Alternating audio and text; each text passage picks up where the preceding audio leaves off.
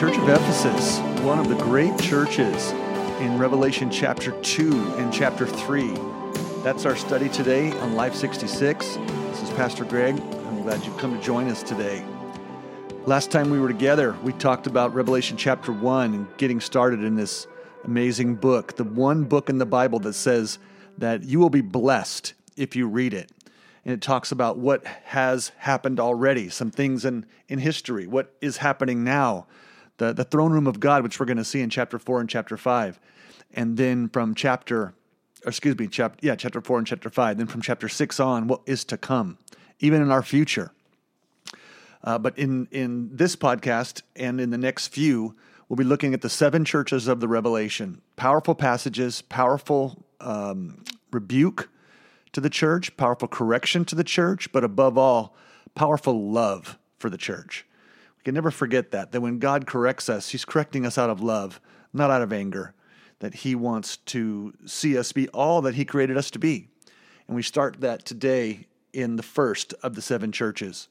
Now, as we get into this, we have to realize that Jesus is the head of the church, the body of Christ, and He's speaking in a most candid way here.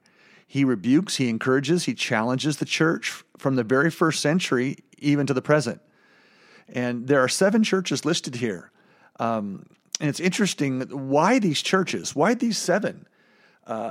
Really only one, the church of Ephesus, has any New Testament writing directed to it by the Apostle Paul. A couple of the others are mentioned, Laodicea being one of them. But the rest are obscure and not really known very well. So why were these chosen? Well, first, before we get into that, let me show you 4 levels of interpretation of these 7 letters to the 7 churches. These 7 letters, by the way, communication from Jesus Christ to John to the churches. But there's 4 levels of interpretation. First, there's the local level. These are actual churches with real needs, real people, real locations at the time that they existed.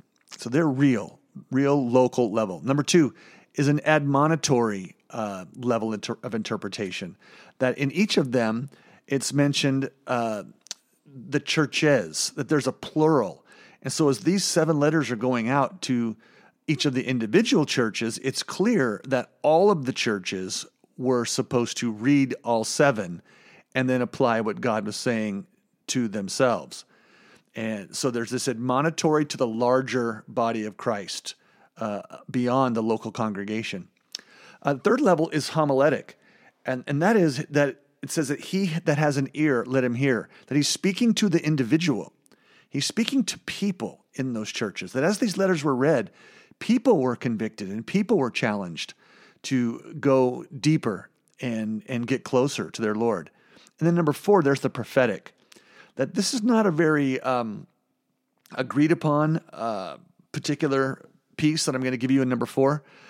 So whenever there's an opinion, I always want to make sure that I say it's an opinion. So this is not something you can find, strictly in Scripture. But one of the reasons why I think that these 7 churches were listed here is that if you have them in the order that they appear in Revelation 2 and 3, they actually lay out the entire history of the church from the book of Acts to the tribulation.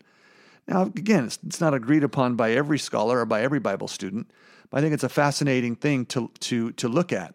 That if you look at the church of Ephesus, you can track that it had neglected priorities from the apostolic age to about 100 AD. In Smyrna, there was this satanic opposition, which we can trace to 100 to 313 AD, this age of persecution. Next was the church of Pergamos, a time of religious compromise when the church became more tied to the governments of the day from 313 to 590 AD. And then Thyatira, the age of immoral practices, this age of the papacy and the control of a religious government. That's from 590 through the tribulation. The church in Sardis, the spiritual apathy, a time around the Reformation from 1517, also to the tribulation. Then Philadelphia, powerful word to this church, but lost opportunities, possibly the missionary church from 1730 to the present. And then Laodicea, finally, a time of material prosperity, but a wandering allegiance from maybe 1900 to the tribulation. So notice those last four churches, they kind of stretch from earlier beginning points, but all of them to the time of Jesus Christ's return. Each of these have really unique pieces about them, but they have a lot in common as well. To each, there's an address, and the names tie with the character of the letter. For instance, today we're going to talk about Ephesus, and that word Ephesus is a endearing love, a maiden of choice. It's an intimate, almost romantic type word. And this whole letter is about you've lost your first love. So there's a tie-in of the address to the actual contents of the letter. To each, there's a specific description of Jesus that we already talked about in chapter 1. So in each one, watch for the description of Jesus that ties into that first chapter. To each, there is a praise, except for two of them. There's no praise for Sardis, no praise for Laodicea. Also, to each, there's a rebuke, except for two. There's no rebuke for the church in Smyrna and no rebuke for the church of Philadelphia.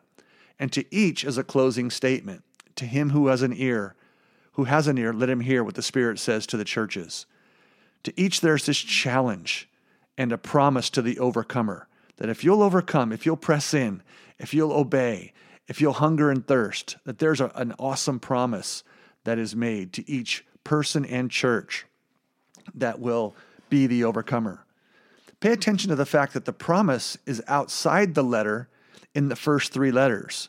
The promise is inside the letter in the last four letters. What does that mean? That the promise is yet to come for those first three, while the promise of that God is giving is actually in the midst, in the timeline of the churches of the last four. So it's fascinating to look at how God has tied this all together.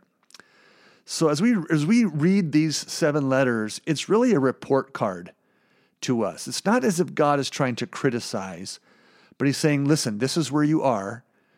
This is what you can correct. This is how you can overcome. So let me read to you this letter to the Ephesians in chapter 2 of Revelation from 1 to verse 8. Reads this way: To the angel of the church in Ephesus write, These are the words of him who holds the 7 stars in his right hand and walks among the 7 golden lampstands. I know your deeds, your hard work, and your perseverance. I know that you cannot tolerate wicked men, that you have tested those who claim to be apostles, but are not, and have found them false. You have persevered and have endured hardships for my name, and have not grown weary. Yet I hold this against you. You have forsaken your first love. Remember the height from which you have fallen. Repent and do the things you did at first. If you do not repent, I will come to you and remove your lampstand from its place. But you have this in your favor. You hate the practice of the Nicolaitans, which I also hate. He who has an ear, let him hear what the Spirit says to the churches. To him who overcomes, I will give the right to eat from the tree of life, which is in the paradise of God. Let's talk about this church first before we dive into the actual content of the letter, to learn who these people were and what this church was like.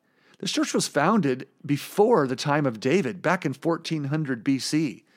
And the area where Ephesus is found in modern-day Turkey, it was a metropolis of Asia, the center of trade and business, a major seaport and naval base. Actually, this city was the capital of Asia Minor and the largest city in the area, possibly a population of about 500,000, which was gigantic for the time. That number is estimated because there is, now you can go visit the ruins of the city of Ephesus, and there's a 25,000-seat amphitheater that's been uncovered, which would give rise to the likely possibility of the size of that city. It was a trade city with a variety of cultural influences. It's been found by scholars and by archaeologists, a tremendous library. So a very learned city, a very curious city, a very educated, passionate for knowledge type city, but also a very pagan city. with loads of idolatry and immorality dominating its religious and social life. Here was the temple of Artemis, or Diana, the goddess of sexuality and fertility. You can read more about this and what happened there in Acts chapter 19 and 20. The temple of Diana was one of the ancient, or is one of the 7 ancient wonders of the world, 4 times larger than the Parthenon in Athens. And in that temple, it wasn't all worship of God. It was worship of idols. There was prostitution there, an asylum for criminals, etc. Paul actually spent 3 years in Ephesus teaching and training and raising up the church there. And in Acts chapter 20, verse 28 to 31, he warns the church leaders of false prophets and tells them to be careful of wolves in sheep's clothing and that they must keep their doctrine pure. The fascinating story in Acts chapter 20 of the 7 sons of Sceva happens there. These false prophets that were trying to cast out demons in a name they knew nothing of. Tradition tells us that the Apostle John, who's actually writing this revelation after he came off of the island of Patmos, actually died and was buried here. Also, tradition says that Mary, the mother of Jesus, was buried here as Jesus told John to keep her in his care. And so that's, of course, tradition, but an interesting side note. So let's look at this letter, Ephesus. The word means maiden of choice, darling. It's a term of endearment. It's a term that a man would use for his lover. That there's this love relationship between the church and Jesus Christ. And that's why the theme of this whole letter is, what happened? Where'd you go? Where'd the love go? You've lost your first love. So let's dig into this. Verse 2, or the first one is to the angel of the church of Ephesus, right? Verse 2, to the angel of the church. Each church has an angel. And some want to say that these angels really mean the pastors, but that's not what the word means in the language. It means messenger. Hebrews chapter 1, verse 14 tells us that the angels were ministering spirits and that there are strongholds of angelic forces. Remember, back in chapter 1, we have this picture of the 7 lampstands and the 7 stars, and that the stars are the angels of the churches. And so that is my particular view, because I think it agrees with Scripture, that the angel of the church is, each angel is one of those stars that was indicated in chapter 1. What this means simply, remember that the lampstand and the stars are in Jesus' hands, that he's in control.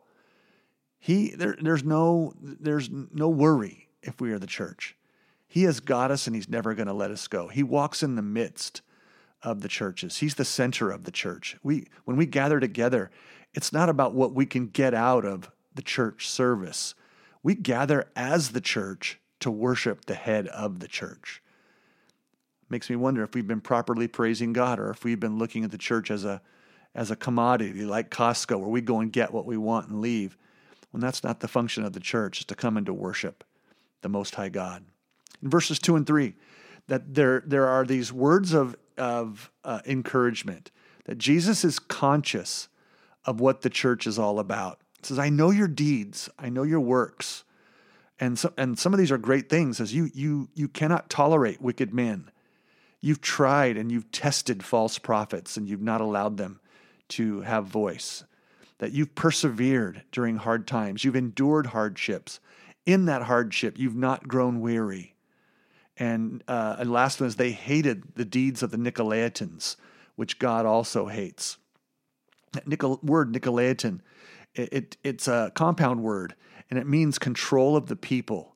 That there was this false doctrine of the separation of clergy and laity, and that the clergy became dominant over the people and began to control them. And you can see in some of today's religious traditions where you have just people who have extreme power over the masses of people. That was not Jesus' plan for the church.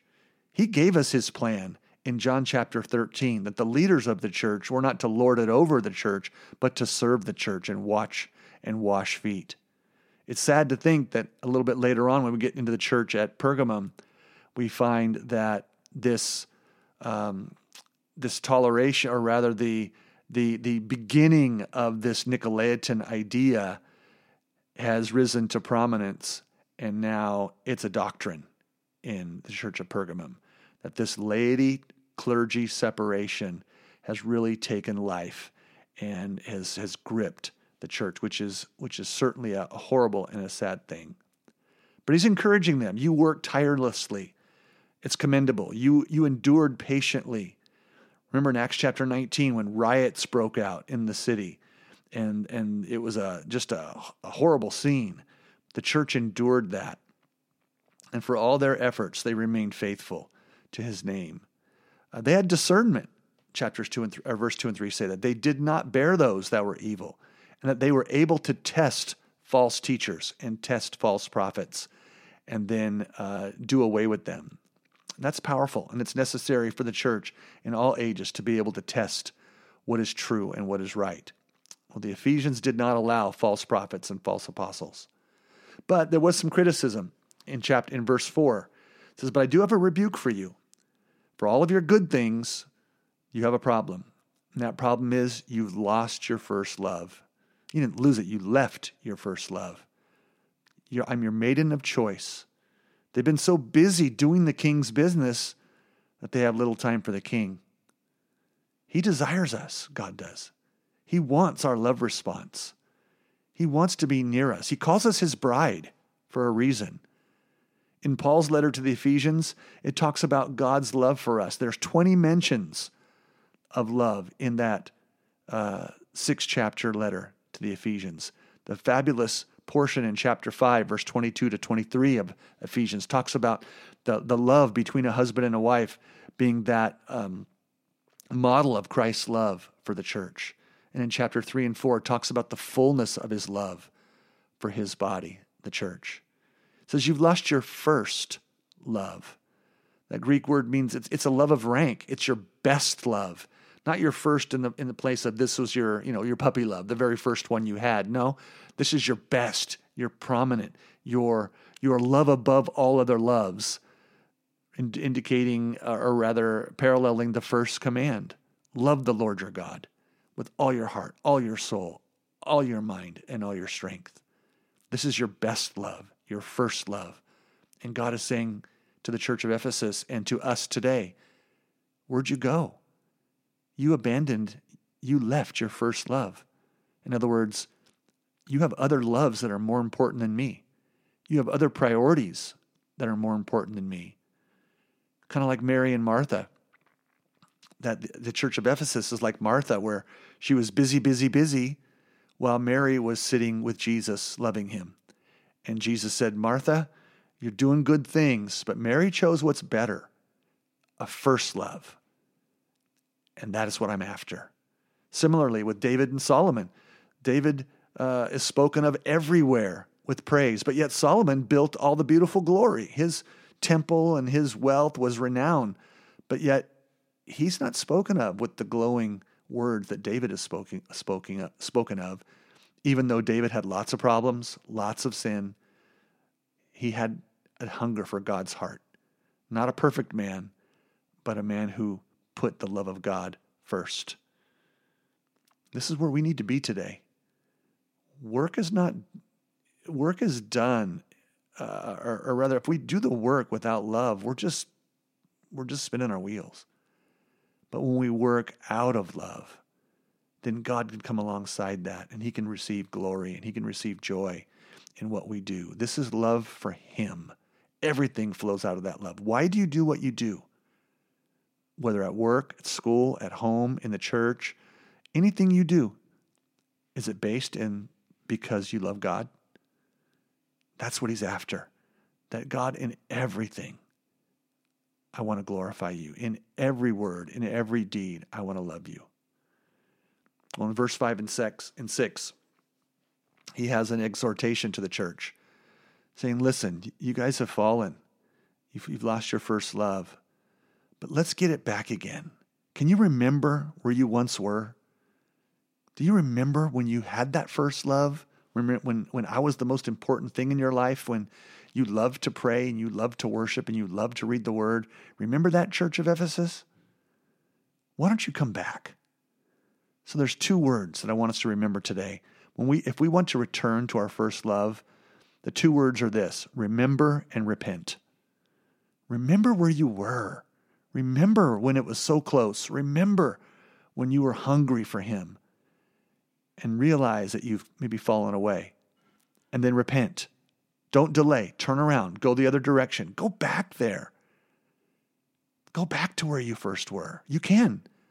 Doesn't matter if you've fallen. Doesn't matter if you've sinned. It doesn't matter if you've struggled. He's there with open arms saying, come on back. Come on home. Will you return to him today? Will you return to your first love? Verse 7 says, to him who has an ear, let him hear. In other words, if you lost your first love, he who has an ear, let him hear. Come on home. Come on home again. Hear what he says. I want you back. And you're welcome to come back. And to him who overcomes, to him who does come back and restore that first love, that he says that he will give him the right to eat from the tree of the tree of life, which is in the paradise of God. The tree of life. There's two trees, the tree of life and the cross. That if we'll go through the cross, we can have the tree of life. There's two gardens going on here too. The tree of life was planted in the Garden of Eden, and Adam and Eve were kicked out of the garden so that they would not, in their sin, eat of the tree of life and live forever in sin. But there's another garden called Gethsemane, where Jesus wept great drops of blood so that his will could be turned to the Father's, and that he would then go and die on that cross so that we could have life. To him who overcomes, he'll allow him to eat from the tree of life.